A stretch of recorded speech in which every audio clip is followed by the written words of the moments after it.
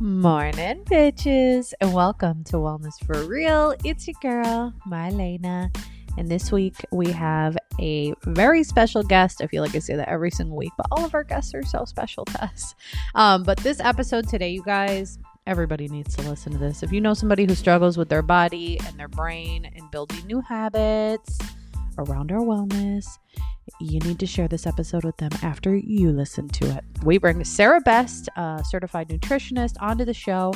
She is the creator of Change Your Brain, Change Your Body, and she talks all about the science of our brains and how that affects how we build new habits and change our lifestyle and all that good stuff. So buckle up, y'all. It's about to get real. This episode is really amazing.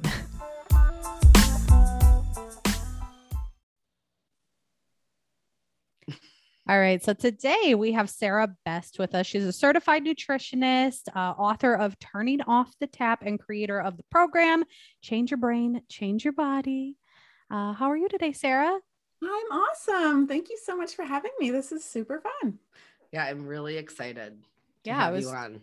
was just saying, Felicia has been raving about you and your book and been trying to get you on the show since we started this podcast last September. So we're really excited to have you on. Do you just want to introduce yourself to our listeners? Absolutely. Yeah. So yes, my name is Sarah. I am a nutritionist, but people like to joke that I'm the nutritionist who never talks about food. And the reason for that is because when I started as a nutritionist, I did all the things I thought you were supposed to do as a nutritionist. You know, I had clients and I did meal plans and I shared recipes and I posted that stuff online. And, you know, we talked about calories and protein and all of that. And, you know, what I found was a pattern. Like, people would do really well with it. They were excited. They were gung-ho. They were all in. And then, you know, life would get in the way and they would start missing calls, or they would get on calls and be like, oh, you know, I did so well all day, but then I binged at night, or I did really well during the week and then ruined it all on the weekend. And I really started to notice this theme.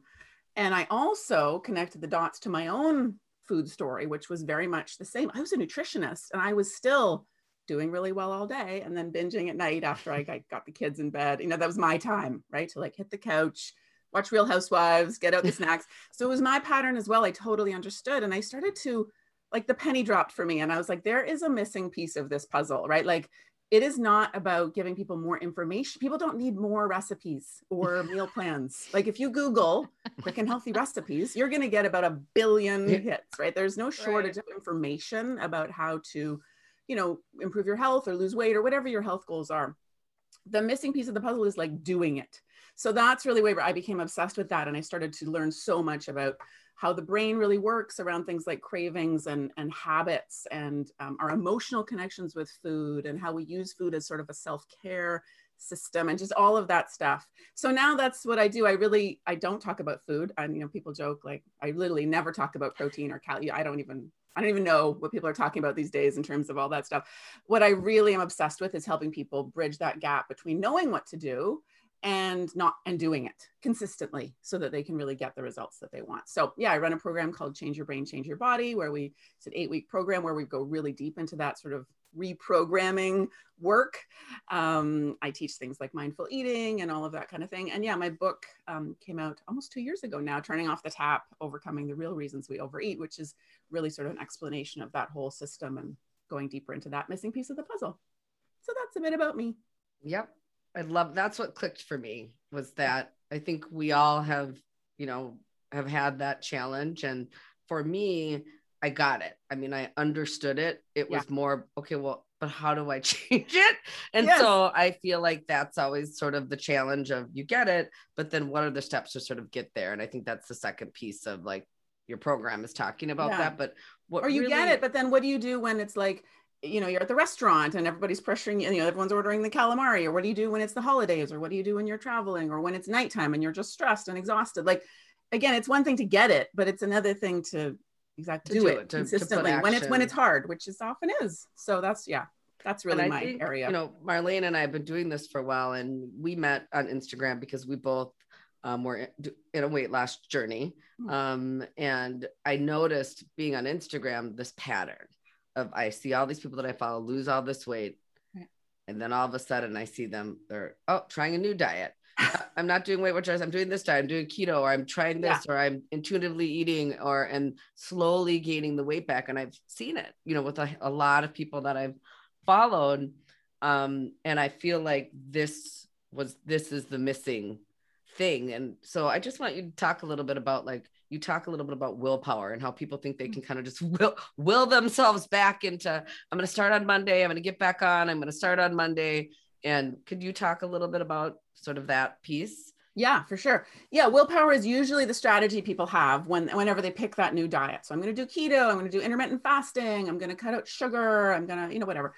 And their primary tool for doing that is going to be willpower, or a different word, motivation, discipline, whatever. I call it white knuckling, right? Like you're going to be like, don't eat the thing, Right. And we all know that, I mean, it's like the only tool people have in the toolbox, but we all know intuitively, I think, that it's not sustainable. It doesn't work. And there's a few reasons for that. One is just that willpower, what we know about willpower in terms of the brain is that willpower is very much just like a muscle in your body. So it can be strengthened. There are ways to kind of a little bit boost your willpower, but it will always eventually fail you because it'll get tired out, just like any other muscle in your body. And this is part of the reason why nighttime snacking is the number one thing people ask me about, because, your willpower, again, it's like a muscle, or sometimes I like to think of it as like a bank account. When you wake up in the morning, assuming you had a decent sleep, you have like 100 units in your willpower bank account, let's say. And as you go through the day and you make choices, and they don't have to be choices like, will I have the donut or not? It could be choices like, am I going to answer this email right now? Or what am I going to say to this coworker? Or should I click on this Facebook link or whatever, right? Every little choice. What am I going to wear? Every decision you make, right? Because it's really just decision-making power. That's what willpower is. Takes away a little withdrawal from that bank account. And so by the end of the day, our bank account is run dry and we have literally no willpower left, right? That muscle is tired out.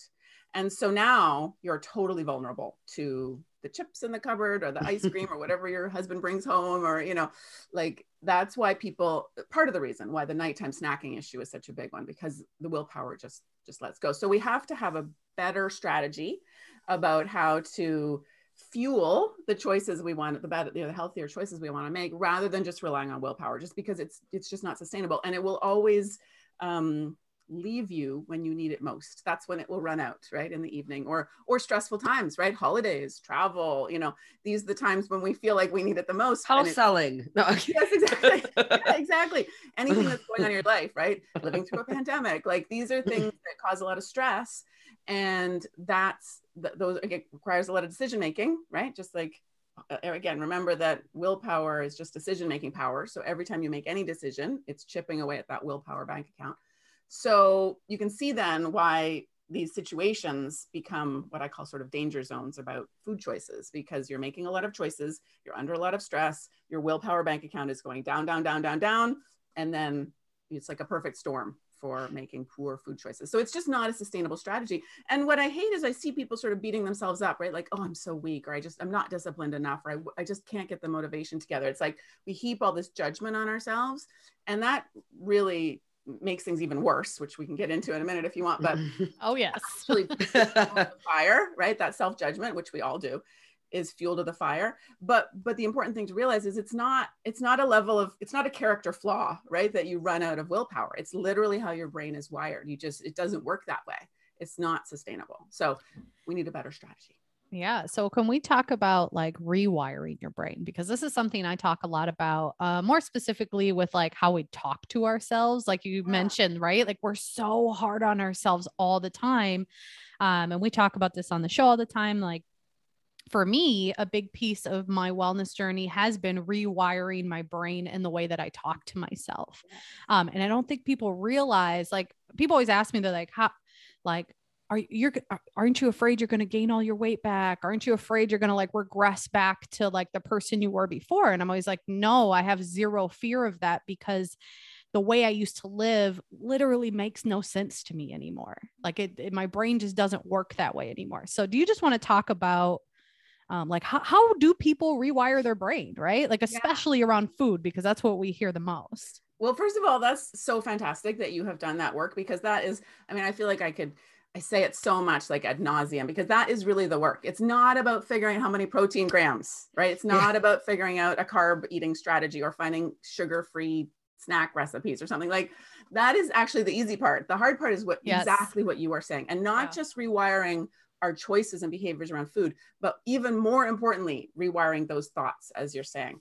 Because sorry, what did you ask me about? Oh, right. About how do people start that process, right? Because it's really hard to start, just like anything, right? The starting point is the hard part. And can you explain that dopamine piece too before you get into how to change it, like just so people can understand how the brain works a little bit?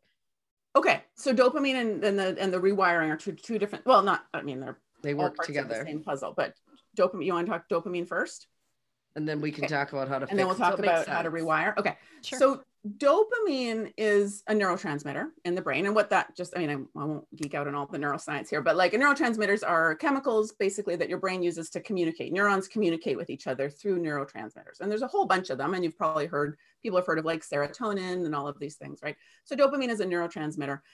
And the reason it's important in these conversations is because it's very, very connected to things like cravings and addiction, right? In general, which is, a lot of people get uncomfortable when we talk about food addiction. And I used to shy away from it a bit because this sort of, sometimes what I will say, the sort of traditional addiction community, sometimes will get a little uncomfortable when you talk about food addiction, but I've been doing this long enough that I am now comfortable talking about food addiction because I just see it so often. It's real. And yes, it's real. It's real. And anyway, dopamine is very connected to things like cravings and addiction. Anytime you feel sort of like you're not in control anymore, like you know better, but you're not doing better, that's often dopamine is at play.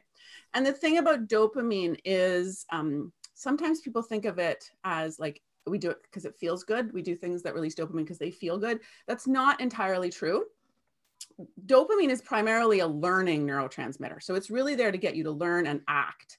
And in fact, we see when people have shortages of dopamine or their brain isn't uptaking enough dopamine, we see things like Parkinson's, right? Where people can become almost catatonic and they will like starve to death because they just don't have their brain isn't telling them to act, isn't saying go do anything, go eat or anything like that. So dopamine is there to really get you to act. So what dopamine's doing is it finds something that, again, in our prehistoric days, might be related to survival, like food, especially high sugary foods, high carbohydrate foods, things like sex, things like getting more resources. So like in our modern day, that looks like gambling or shopping, things related to connecting with the community, which again, today looks like addiction to our smartphones and social media.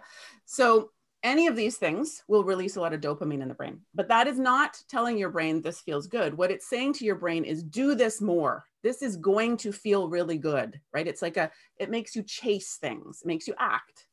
Which again, back in caveman days was great. You would find like a berry bush that was full of concentrated sugar, which would be good for you back then.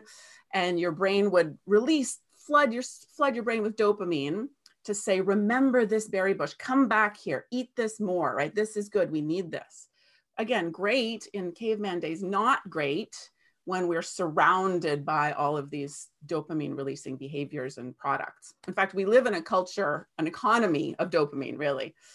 So what it's constantly telling us is just one more, right? This is the feeling of like, I just need one more bowl of ice cream, just one more handful of chips, just one more serving of lasagna, right? It's like this chasing, you're chasing this feeling, but you're never really satisfied. That itch never really gets scratched, right? It's just you're in this constant treadmill. So that's why we have to think about how dopamine plays into it, because you're not going to get rid of those dopamine receptors in the brain. And the truth is, unfortunately, things like sugar and processed carbohydrates are always going to flood your brain with dopamine. So we have to kind of understand that a little bit and work that into our strategy as we're making plans about food. So, okay, so then you want to talk about reprogramming, and we can talk a little bit about how to change that dopamine reaction as well. When I talk about programming, and you mentioned about the thought habits, which is so great because it's one of the things people are very used to talking about habits, right? In terms of like, I have a habit of snacking at night, or I have a habit of always wanting something sweet after a meal. But thought habits are just as real as terms of habits and just as important, I think, in the conversation. And the way any habit is formed in the brain is through what we call neural pathways. So whenever two neurons fire together, like let's say we won't even talk about food. Let's say we're just talking about like how you brush your teeth. You know, when you were a little kid, someone taught you how to brush your teeth, and it was hard at the beginning, but your mom or someone stood there and taught you how to brush your teeth, and you repeated and repeated and repeated until the point, and those neurons involved in teeth brushing, right, hand moving and all of that, they started talking to each other. And the more they talked to each other, they actually started wiring together, right? There's a saying in psychology that neurons that fire together wire together. And they actually do that. As they repeat, they talk and talk and talk, brush teeth, brush teeth, brush teeth. They literally form like a little bridge, like a physical pathway. And this means that after enough repetition, you don't have to think about brushing your teeth anymore, right? You don't sit there today and think like, oh, right, how do I do this again? Like, don't stab myself, move the toothbrush. Like, you're in there, you're thinking about what the day was, what you have to still do. Oh, shoot, I forgot to put the laundry in the dryer. Like, I got to do that while you're brushing your teeth. You don't have to think about it. And the reason you don't have to think about it is because of those neural pathways. Now, that's great for brushing your teeth. It's great for things like walking and talking and all of those things, because we wouldn't want to have to remember how to do those every day. Not so great when you have repeated behaviors like turning to food when you're stressed, turning to food when you're bored, turning to food at night, rewarding yourself with food, you know, all of these relationships that we have also often been repeating since we were children. We've also developed really strong neural pathways around those behaviors. And so they've become habits, and they feel natural. They feel familiar. They feel comfortable.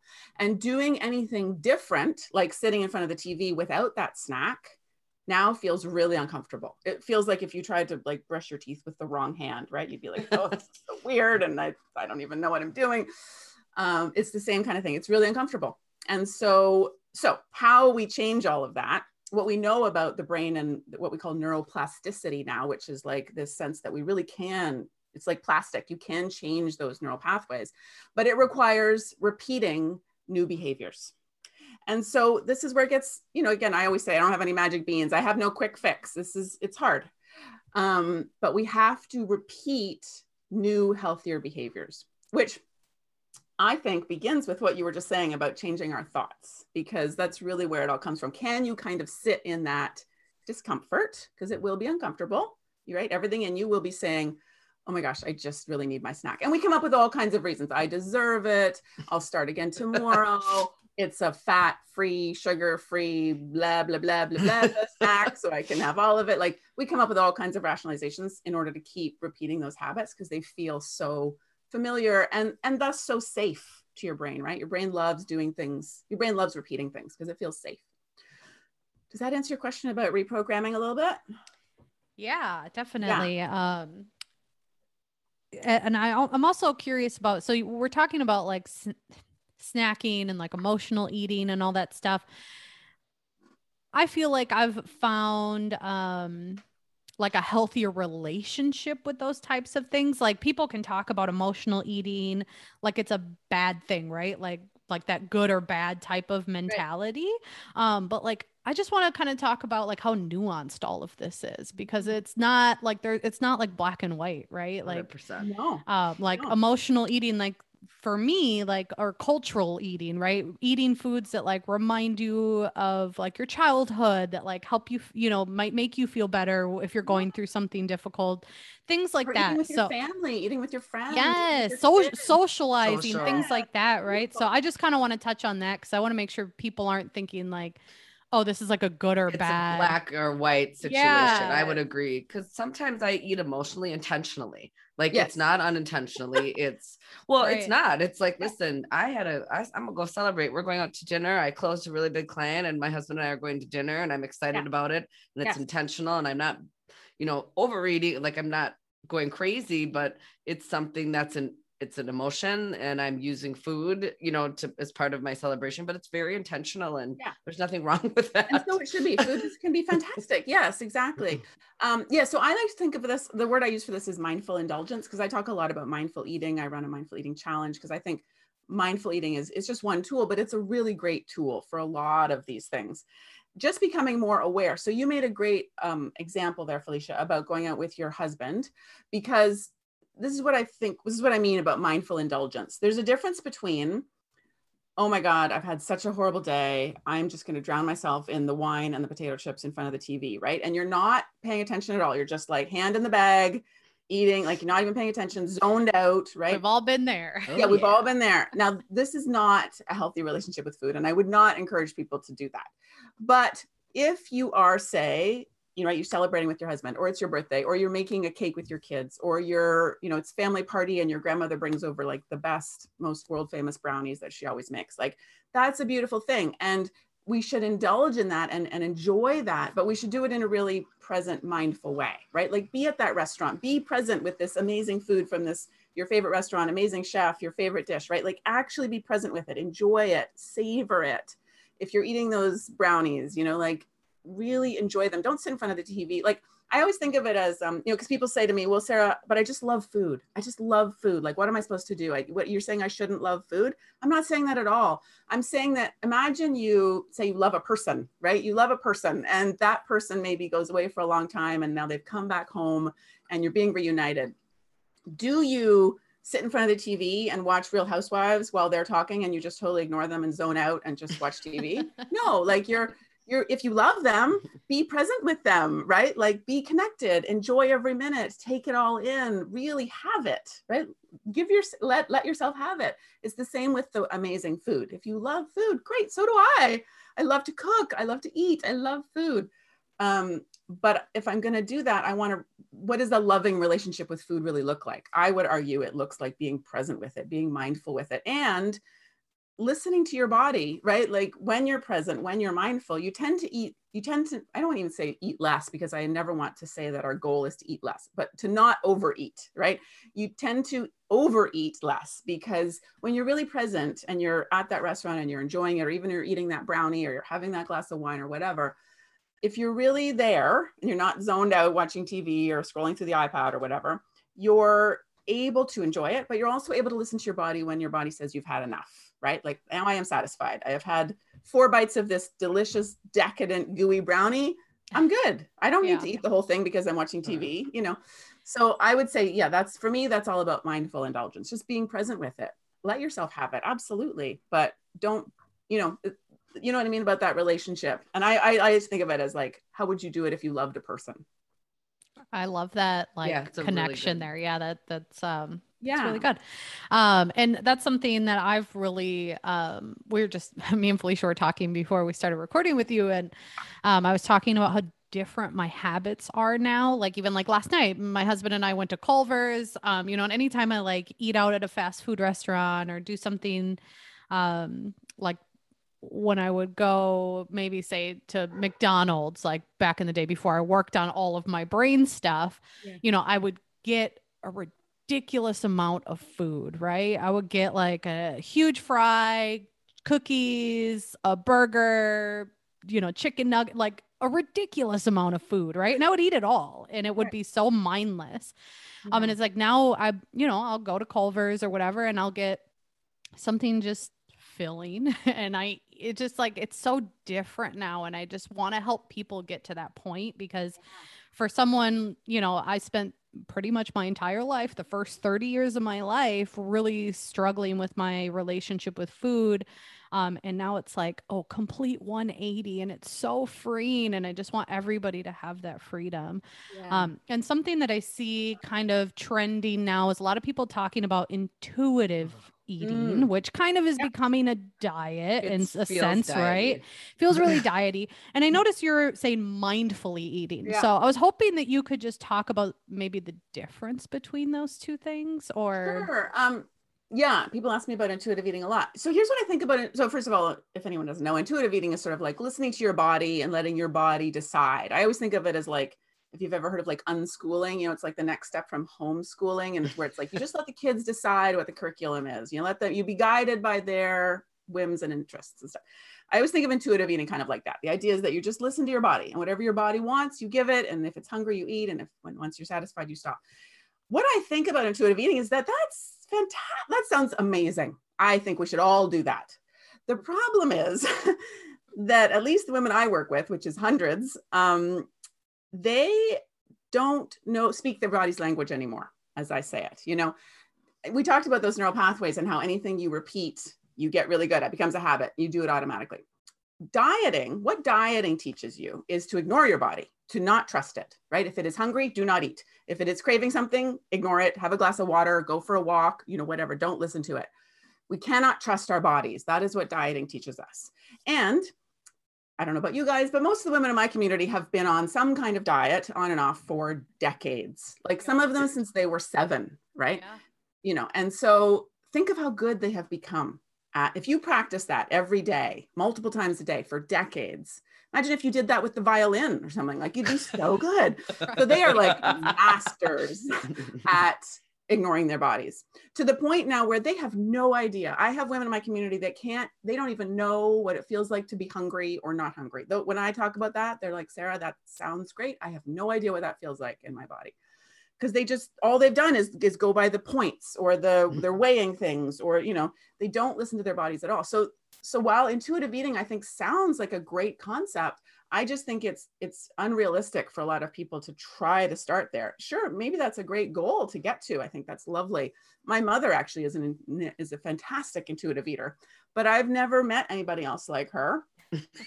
So like, it's really rare. And so I think then if you throw people in the deep end like that and say, just listen to your body. Yeah. They're like, not only do they not know what foods their body wants or what foods doesn't agree with them, or how much they need or how little they need. Like, again, they literally don't even know if they're hungry. So I feel like that is maybe aspirational, but first we need to work on like baby steps. So that's how I kind of feel about it. And it feels diety to me. Just what I've seen lately is like, there are rules that go with intuitive eating. Gosh. Like, sit there and wait till you're at number 3 hunger scale. Like, there are rules. And I think that's where, at least what I've been seeing, is what it feels almost like just another part of diet culture, or it's being sort of, maybe that's not the intention, but I think if enough people get sort of excited about something on Instagram, it can change the intention of it a little bit. They probably have to put those rules in because of what I just said. People can't eat intuitively. Right. Most people, 95% of people cannot eat intuitively at this point. And that's why you asked about the difference between mindful eating. To me, mindful eating is like a great way to begin. Again, if intuitive eating is maybe our long-term goal, mindful eating is the way we would get there. So mindful eating allows you to, it's really just paying attention. It's just being awake and aware while you're eating. That's all mindful eating is. It's nothing fancy. But what it does is it allows you to start learning your body's language again. So again, I do this 5-day mindful eating challenge that I've done with thousands of people. And that's really just how we start. Like, I really just have them sit just with one snack, even like just an apple, just have an apple, and don't do anything but eat. So put away the phone, no TV, no book, no driving, no putting makeup on in the mirror while you're taking bites. Like, literally sit down and just eat the apple, which is already a very uncomfortable exercise for a lot of people. Yeah, I hate it. And while you're eating the apple, just notice how it feels. And it's not like the clouds are going to part and you're going to have some answers about like, oh, now I know everything about how my body works. No. But again, as I've been saying, like, it's all about what we practice. And so if you practice that, if every day you just had like one snack where you did nothing but eat, and you just paid attention to how that food felt in your body, how your body felt while you were eating it. Were you hungry when you started? Does it feel any different now? Because what hunger feels like in your body is going to be different than mine. You have to learn your own body's language. So just that little exercise, if you do it consistently, that is how you start doing some of this reprogramming work. So you're like, oh, and after a little bit of time, you're like, oh, I think when I'm hungry, it feels like this. Or I think when I've had enough to eat, it kind of feels like this. You start to learn your body's language. And then we can get to a place where maybe we can eat more intuitively, because now you and your body are communicating, you're speaking the same language. And now you can start to maybe listen and trust it a little bit more. I feel like I'm always distracted when I'm eating. Yeah, right. Exactly. When I do the challenge, the television, on my phone, like everybody. Think of like, when was the last time you just sat down, and not even any people, like, and again, I'm not saying we shouldn't eat with people. It's lovely, but just for these exercises, when you sit down, like, when was the last time you ever sat down and just did nothing but eat? Like, no distraction, no person, no TV, no phone, no mail, no nothing. Like, never, probably. I mean, you probably can't even remember. Wow. Yeah. And it's really uncomfortable. A lot of people find, and I always warn them on that day of the challenge, I'm like, this seems easy, but I'm telling you right now, it's going to be really hard. And for a lot of people, burst into tears. People like tell me they just throw all the food in the garbage, because for some people it triggers a lot of stuff, Yeah. Food, I mean, we talk about this all the time in the show, but like it's not about the food, right? But like we're still like, so what I'm getting from this is like we kind of become emotionally attached to these, like the way that we feel from these habits. Yeah, exactly. Well, like I was saying, we develop those neural pathways around habits. So a lot of people, for example, come to me and they overeat all the time because they don't really feel satisfied until they feel almost like uncomfortable or even like nauseous, some people. Yeah. And they'll just eat and eat because they've learned, again, they've developed these neural pathways around, because that's just what they repeated. So now the pattern that feels comfortable and familiar to them, not comfortable is the wrong word because they want to change it, but familiar and thus safe to your brain, so you want to keep doing it, is eat until you're like stuffed. And that's when I know I'm done, right? But that's really not what your body, like that's not, your body was done quite a while ago, you know, but we have these neural pathways, these habits that we've repeated. And so to do anything different feels really uncomfortable. So the real work is in being willing to be a little bit uncomfortable, right? Again, I don't have any magic beans that can make this all easy and like super quick and all that. But I think, as you were saying, like, I think the work is so worth it because it affects not only your relationship with food, but I have found personally, and certainly in my students, that it affects like every other aspect of your life. When you can kind of realize that you are strong enough to be a little bit uncomfortable in order to change the trajectory of your life, that has ripple effects. Like think of all the other places in your life that you can do that. Then it's like a superpower. Yeah, absolutely.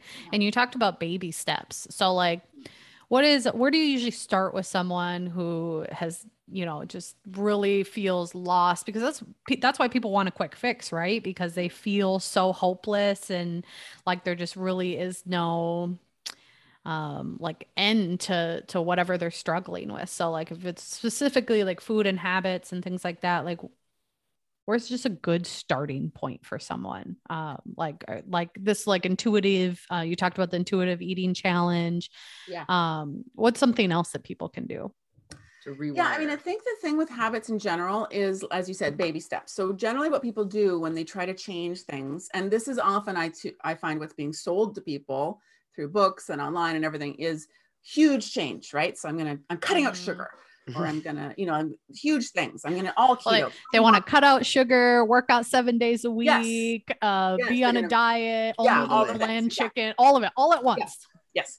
And of course, I understand, like that's appealing, right? The idea that you could do all of that, like, you know, 30 days from now, I'm going to be, working out regularly. I'm vegan. I'm sugar-free. I'm like, right? I get it. But that is the opposite of how changing habits works. For most people, our brains don't like big change. I know it's sexy and everything online, and when we like to pay for things like that, because it feels very satisfying, the idea of it, but your brain does not like big change. It feels terrifying for your brain. And all that does is send your brain wanting to go back to the old ways. So really, we have to embrace baby steps, like tiny habits. BJ Fogg wrote a great book. I did some training with him last year called Tiny Habits. And he really talks about breaking down those habits into like, think small and then think smaller. So I really encourage people to just literally start with one thing. And again, I know it's not as satisfying as like, I'm going to change my whole life in the next 30 days, but you're really not, right? We've tried all that. I feel like we've checked that box. We tried it. We've been trying it for decades. It hasn't worked. So we have to kind of try something different. And I know it's not as sexy and all of that, but I promise it is the path to freedom, is starting small. So I just really encourage people to pick like one thing. So for some people, it's like, I'm just going to drink more water. And so we just set up a little, what we call a habit recipe, which is like how you can just start to drink more water every day, right? And it's not that drinking more water is going to change your life, although sometimes it does, but there's a snowball effect that happens with habits. Sorry. Like once you've changed one habit, it's because we'll keep coming back to this idea about your thoughts. But when you've changed that one habit, something sometimes clicks in your brain that's like, oh, I am the kind of person who does this. This is me. I am this person, you know? And so then they're like, I wonder then if I could also go for a walk every night after work. Like, how could I do that? So then we create just a little baby habit around just going out for like a 5-minute walk after work or after dinner, right? Little tiny baby. Again, I know it's not as sexy, but it works. And then you just build these little habits. And again, what they're really doing, sure, drinking water and going for a little walk is again, not going to change your life, but it is because it's going to change how you see yourself. Yes. And that is, then you've got a blank check in terms of changing your life. Because once you start to believe that you're the kind of person who does this, oh, I am someone who walks every day. I am someone who makes my health a priority, and that I'm doing this drinking water thing, right? Now you're like, oh, then maybe I do this, then maybe you do that. It starts to shift the entire way you perceive yourself. And that's really what we have to do in order to make all the other changes happen. So I really encourage people to pick one tiny thing. And again, I always say, like, think small, because then they're like, okay, I'll just batch cook all my meals every weekend. I'm like, okay, now think smaller. People don't. That people, sounds like something I would say. That's very much like go big or go home. You know, we're going to do things because that's how you sell stuff. But it doesn't work. And again, it might work for like that first weekend where you buy the book and you do all the grocery shopping and you all these meals, but it's not sustainable. It's right. It's that sustainable piece that I think is exactly. Yeah. And you said, like, I'm sorry, I just want to say this real quick. So you said, like, doing those little baby steps, like adding more water into your day, or like walking for 5 minutes a day. Like, it's not going to instantly change your life, but like, I look at like my journey, and it did literally just start with a commitment to walk one lap around my block every day, you know, and now I work out, 5 days a week and lift weights. And I mean, I do the things that I love to do. Yes. But that's another great point. Sorry, I didn't mean to no, go ahead. There, but doing things you love to do, that is key too. When you're going to pick a habit, again, your brain doesn't like to do things it doesn't like to do. So try and find something that you actually want to do. Right. Yes. So like for me, like walking, I actually enjoy going out for that evening walk. I take my dogs because it's like, oh, I just feel like it's my time to kind of, I watch the sunset and it just feels very relaxing. So I actually enjoy that. I would not set a habit for myself of like, I'm going to go rock climb or something, because that's terrifying. Right. And it's never going to happen. So find something that you actually enjoy doing. So like, silly, but like if you're trying to eat healthier, what do you actually like to eat? Do you like fruit? Okay, then make your little baby habit is I'm going to eat one piece of fresh fruit a day, and you go buy your favorite fruit, right? And have that, like, make it easy for yourself. Don't make it so hard. Yeah. And we always see that, right? Like people they'll try to emulate what other people are doing instead of like connecting with themselves and seeing like what they actually enjoy. But that, what should I do? What should I do? Like, exactly. And then they do these exercise classes that they hate and they dread it. Weird food. Yeah. I mean, and that being said, like there are still days where I still have to like take action to do the things that I love to do. But if you're constantly trying to do things that just like make you miserable, like not going to stick to it. Right. Yeah. You got to make it easy. So like, again, that one trip around the block, perfect. Or like, just, I've told people sometimes just put your running shoes on and like walk to the end of your driveway and back. Yeah. Like, again, it's not that that's going to be a fitness, it's not going to change your life, but it does, because it just starts the habit of like, okay, after dinner, I put my running shoes on and I walk out the front door. And then that becomes natural, right? After a little while, again, you develop those neural pathways of after dinner, I put my running shoes on and I walk out the front door. And once you've walked out the front door, well, now I might as well walk down to the end of the block. I'm here. Exactly. Right? Yeah. That's what I was going to say, is that one block for me eventually turned into blocks, and that eventually turned into me jogging, and that eventually turned into me running. Perfect. And then I got exercise equipment for my house. And then once I was comfortable with that, then I joined a gym. So it's like, it builds, you guys. You just got to start with that little step. And whereas if you had just jumped in with like, I'm buying the Peloton and I'm going to join the gym, which is what a lot of people do. I would have been, I would have gave up. It's too big a thing. Yeah. And they don't want to do it. It's too big and they don't want to do it. So they don't do it. So I'm curious, like for people that like are already like, I have a really good example. I've been working out for a long time. I know how to eat healthy. Like I don't like, I've been pretty consistent, and then life has gotten, especially during the pandemic, I really used that because I have a really busy normal like 9-to-5 job, and that changed during the pandemic. So it really allowed me to focus more on myself, which I was all like, dude, I got these habits now. It's been like a year.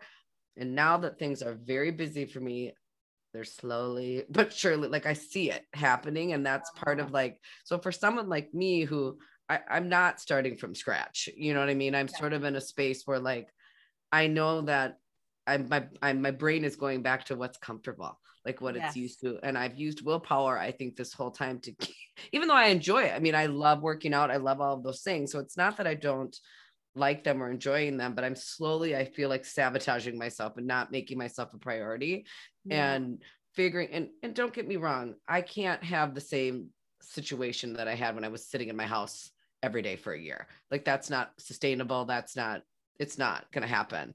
But how do you, when someone is not sort of needing that, just put my shoes and walk out the door kind of thing, but you're sort of watching yourself fall back like a little bit. I think sometimes, so one way to think about that sometimes is, again, we'll go back to how your brain is wired. Your brain is inherently wired from like our prehistoric days to, it has like sort of one mission statement that it makes all your choices based on, which is just very simple. It's just avoid pain and seek pleasure, and use as little energy as possible to do that, right? But basically avoid pain and seek pleasure. That's all your brain is ever looking to do. And when I say pleasure, I mean, that's what psychologists say. It's a little bit of a misnomer because it sounds like you're looking for like fun, but really it's like pleasure for your brain is like safety, familiarity, right? Things that are familiar. And so sometimes it might be really painful, like people are overeating and or doing drugs or alcohol or whatever, right? Things that are destroying their lives. But so it's not pleasure in that sense, but things that feel familiar and safe. So given that that your brain is always going to avoid pain and seek pleasure, sometimes we have to, when we're trying to make ourselves make better choices, we have to find a way to position that choice as more pleasurable and less painful, right? What people are doing, and this is another reason why things like motivation and discipline and stuff don't work, is if you don't want to do the thing, if it feels like pain, and again, also just as an aside, the whole self-judgment piece, when you're just beating yourself up and judging yourself, that's your brain is just registering that as pain. And so all it's doing is sending it further and further towards reward seeking behavior, right? Looking for pleasure. This is when we get into like the what the heck effect around food, right? Like I already ate all the things. I'm a loser. I'm pathetic. I'm never going to change. I might as well eat all the things. So just as an aside. But I think that one way then, given that, is that we can help bring ourselves closer to better choices is a practice I love, which is around visualization. So that kind of brings us back to, some people talk about like you have to find your why, and that's really part of the visualization thing. It's like maybe you've kind of lost a sense of like why you're doing this, who you want to be, the person you want to be, the life you want to have that is full of self-love and self-care and supportive, and not draining yourself every day with work and feeling exhausted all the time, but rather coming from a place where you're really putting your health and wellness, body, mind, and soul first. Sometimes we lose that. And so sometimes practicing something like visualization, where you really do some work around thinking about that future you and who she is and what her regular day might look like and how would she deal with stress and that kind of thing. I also love using like alter ego technique around that. So those are kind of fun tools to use for that. But all of these things help us position our choices as more of a reward rather than something we should do, which is just pain, right? Like I don't want to do it, but I should do it. That's dangerous territory, because now the thing that you really know you should be doing is positioned as pain, and your brain's not going to want to do it, and it's always going to go to reward seeking behavior. So sometimes when we use a vision or practice of visualization, it can make the healthier choice feel more like a reward, because it brings us closer to that vision of ourselves. I like that, because I noticed you do, we were talking earlier, like visualization, meditation, journaling. And at first, I'm going to be really honest, when I see that a lot of times, I think of just something that's Instagrammable. Like people use that as like, like, does it, oh, I'm visualizing, I do my gratitude journal. I mean, I see that a lot on Instagram and I'm not saying it doesn't have value, but because I haven't done any of that really, when I see it, I see a lot of people using that for something to post or to, and I wonder, kind of the manifestation kind of a little bit. And so as I was reading your book and kind of getting into that and even looking at some of your online stuff, it seems like those three things are tools that you use to sort of change the way your brain sort of looks at something. Yes. I mean, they help with, so meditation, journaling and visualization are three tools I use a ton of. Meditation, because it brings in that mindfulness piece of just being more aware, being more present, starting to notice the way your brain, like those old thought habits and patterns that we have, the old self-sabotaging thoughts, all of those things.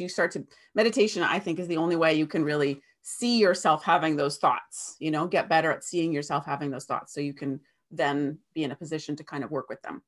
visualization, because of exactly what I just described. I mean, yeah, I guess it's probably is trendy, but there is real neuroscience behind why it works. And there's a reason why athletes and Fortune 500 CEOs and Academy Award winning actors and stuff use visualization in their work, because it really does help move you. I mean, they're not using it for the pleasure pain access, but it does help. I mean, one interesting, I'll just say a little aside, I won't go off on a tangent here, but about visualization, the reason it works is because your brain is good at a lot of things. Like, your brain is an incredible machine. It's a wonder of natural science. But one thing your brain is really bad at is discerning the difference between what is really happening and what you're just imagining. Now, we do this all day long, right? Usually we do it in the negative. We worry, we think about what the bad things that are going to happen, right? What if this happens? What if that person thinks this? What if this happens? Like, what if horrible things happen to our family? What if we get sick? You know, we like to ruminate and obsess about the bad things happening. That's just a form of visualization, right? You're visualizing horrible things happening. Your brain, again, not good at knowing the difference between what you're imagining and what's really happening. This is why placebo effect exists, right? Your brain is easily tricked by this.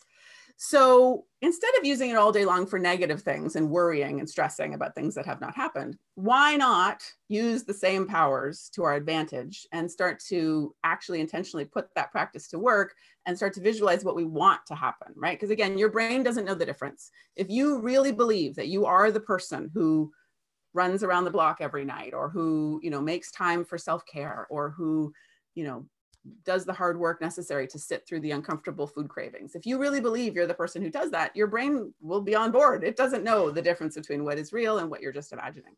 That's why scary movies work, for goodness sakes, right? You know you're safe in the movie theater, but you still have a full physiological reaction to the scary things on the movie theater, because your brain is easily tricked. So we know this about the brain. So that's why visualization works, just from a neurological perspective. And then journaling, I just love, because again, it just gets you out of your head. Like, there's something about writing things down. And I think journaling works more for some people than others, but I really encourage everybody to at least try it, because why not? It's free, it's easy. And there is something about writing things down, just getting it out of your own head, that I just think helps you see what you're working with in terms of the emotional issues you have around food, the reasons you're turning to food, the negative self-talk loops that are going on in your head. Writing things down can help you, I think, have breakthroughs in a way that just sitting around thinking about things can't. Does that make sense? Yeah, it all makes sense. Yeah, absolutely. I even find that writing goals down is way more effective than just thinking about my goals. Mm-hmm. Mm-hmm. I'm way more likely to achieve certain goals, even if they're just small goals, if I just write them down. Yeah. Like, yeah, it's just, I don't know. It's, for me, there's a huge difference. Yeah. Absolutely. Yeah. There's something powerful about, and I do think I don't have it at my fingertips, but I know there's been some research into, there is something that unlocks in your brain when you actually physically have to take the thought and write it with, you know, with your hand. It does trigger other areas of the brain than just thinking. Yeah. So you mentioned meditating, and I feel like that's one of those things that we talk about meditating, but like, I think people have an idea of what meditation is supposed to look like. And like, it's so hard for a lot of us, right? To just slow down and like, so can you just talk more about meditation? And like, it's like all of this, right? It's all a practice. Mm-hmm. So I think people go into it thinking like they have to be perfect, but I was just hoping you could talk a little bit more about maybe like how to just start that practice. Yeah. Yes. I so love that you brought this up, because again, I talk a lot about meditation in my program. Some people who come into my programs are already into meditation, and it's fine, but a lot of people are not. Or more oftenly, people tell me, I tried meditation, but it didn't work for me. I couldn't stop my brain, right? Which I get all the time. So first of all, I just want to put that aside, that like, that's not what meditation is. There's no stopping your brain. If you stop your brain, you die, right? So that's not what we're trying to do. Nobody's trying to stop your brain. Your brain is going to think about things. It's what it does. That's what it does. I think we just all need to throw out the idea that that's ever what we're trying to do with meditation. Meditation is on, and also I think some people think it's very woo-woo, like it's very, I don't know. Some people who are very pragmatic don't get meditation. But all meditation is, it's just an exercise. It's just like lifting weights at the gym. You know, if you went to the gym and you wanted to strengthen your bicep muscle, you would lift weights, right? I don't know. I don't go to the gym. I'm assuming that's what you would do. And so meditation is just the same for strengthening like your mindfulness muscle, right? So that you can be, we talked already about the importance and the value in being present and aware with what you're doing, whether it's eating or anything else, not multitasking all the time, not being so distracted as we so often are. And so that's all meditation is. It's just an exercise to strengthen that mindfulness muscle. So all you're doing when you meditate is you're sitting down for a minute, 5 minutes, 10 minutes, 30 minutes, whatever you want to do. And every time your brain wanders, because it will right away, it'll go off to like, oh, I got to change the tires in the car, or oh, didn't get the dog medication or whatever, right? As soon as that happens, or whenever you notice, you just bring your attention back. You're like, oh, thinking about the dog again. Okay, back to like focusing on my breath or whatever, these different tools you can use in meditation to anchor that focus. And you'll think about that. You'll focus on your breath or whatever again for half a second. And then you'll be off thinking about like what we have to do for dinner. Or you'll be thinking, I'm not doing this right. Or what am I supposed to, am I doing this right? Is this how this works? Or is the timer even on? I'm sure it's already been 10 minutes. You know? And so then you're like, oh, right. Thinking again, just back to attend. And every time you do that, every time your brain wanders and you bring it back, think of that as like a little rep. That's like you just did a little rep. In fact, there is a lot of research that shows that people who say they can't meditate, meaning their brain wanders a million times during that 10 minutes or whatever, are actually getting more benefit from the meditation because they're doing more of those reps. They're bringing their attention back a million times as opposed to somebody who's maybe a very experienced meditator. Maybe their brain only wanders like 10 times during the 10 minutes. They're getting less benefit from that session because they're doing fewer reps, right? Quote unquote reps. So there is no doing it wrong. Honestly, like people overthink meditation. And I think that's in part because, again, a lot of people are selling programs on meditation. So they're trying to make it sound as if it's very complicated. It's the easiest thing in the world. Sit in a chair, sit wherever you want, sit in your car, in the parking lot at work, whatever. You don't have to sit cross-legged on the floor and say Om or something like that. Just sit where you're comfortable and where you don't need the sound bowls. No. Exactly. No, sit down wherever you feel comfortable. Hopefully where somebody like your children aren't going to come bother you for 10 minutes or something. Set a timer on your phone and literally just close your eyes and just notice your breath. Don't breathe any different way. Don't count anything. Just notice how you're breathing. Literally, just let your body breathe the way you normally do and just notice it. Notice the air coming into your body and the air leaving. And again, after doing that for about half a second, your brain will go off and be on something else. Perfect. Just bring it back and then focus on your breath again. Again, it will go off again a second later. I always think of it as like, I have dogs. So I think of it as like training a puppy, right? So if you got a puppy and you were teaching her to like sit, right? You would bring her over and you'd like sit her down and she'd sit and then you'd be like, yay. And then like, she'd see a dust bunny or something and she'd be off and you'd be like, no, like you bring her back and you'd sit down and then she'd be like, oh, she'd be sit. And then, she'd see like a sunbeam and she'd be off and you'd bring her back. You wouldn't say like, well, this puppy can't meditate. I mean, this puppy can't sit. Like this puppy's broken. This is not the kind of puppy that sits, right? That you would know that you just have to keep practicing with her, right? And the more you do it, she'll be able to sit for longer and longer periods of time without being distracted, right? It's a practice. So, I mean, there's lots of great apps out there. Like I love, Headspace or Calm or, those are great for people too. Some people like sort of a guided meditation to help you stay focused. That's great too. I think whatever works for people, but I think honestly, people just are really thinking it's way more complicated than it is. That was helpful though. That was super helpful. I'd never thought about it in the sense of like repetition, like reps, like any other type of workout that you're doing. And I think you're working out your brain. Yes, exactly. You're just building that mindfulness muscle. And you really are like, this is not just, there's MRI imaging around how you are literally strengthening your ability to focus. And whether that's going to be focusing on what you're eating or focusing at work or focusing when you're with your kids, like meditation helps. I mean, it helps so many things. There's so much research out there now about meditation in terms of stress reduction, reducing inflammation, helping your, cardiovascular system, like it's go on and on, helping sleep, like everything. So it's worth trying, I think, given that it's free and it literally takes minutes of your day. I think the thing to know is just, you literally can't do it wrong. And we have to resist the urge to like beat yourself up about it. Sit down, do your 10 minutes or whatever. And whatever it was is perfect. That's just where your brain was today. Maybe it was crazy busy. Maybe your brain was like all over the place today. Maybe it was a little calmer the next day. It doesn't matter. Whatever it was, leave it behind. You did it perfectly. I think that's the key. There's no wrong way. And I think a Absolutely lot of people think there's a right way. No, I have sat down. I've been meditating for years. I teach meditation. Like I'm a certified meditation instructor. Just yesterday I was meditating and I've got a whole bunch of stuff going on right now. I literally sat there for 20 minutes. I don't think I concentrated on my breath for more than a minute.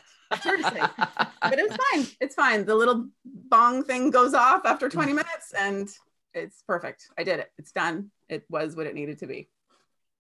Awesome. I love that. Yeah. Well, this has been great. such an amazing conversation. I think our listeners are going to hopefully get a lot of useful tips fun. that they can, apply into their own life and start to take those baby steps to change those habits. If people want to find more about you, where can they find you? Yeah, they can just go to my website is sarahbest.com. No H on Sarah. So SARABEST. There's a bunch of free resources on there. Like we have some help around nighttime snacking and self-sabotage thoughts, all those kinds of things. So they can find me there. You can find me on Instagram at Sarah Best Nutrition, and you can pick up my book, Turning Off the Tap, Overcoming the Real Reasons We Overeat. It's on Amazon in Kindle or paperback. Awesome. Thank you so much for having this conversation with us. This was really great. Fun. You guys are just lovely. And it was I'm excited. Super fun conversation. Awesome.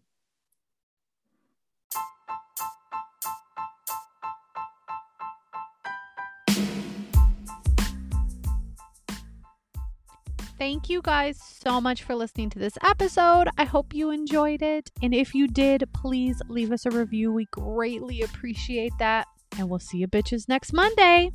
Bye.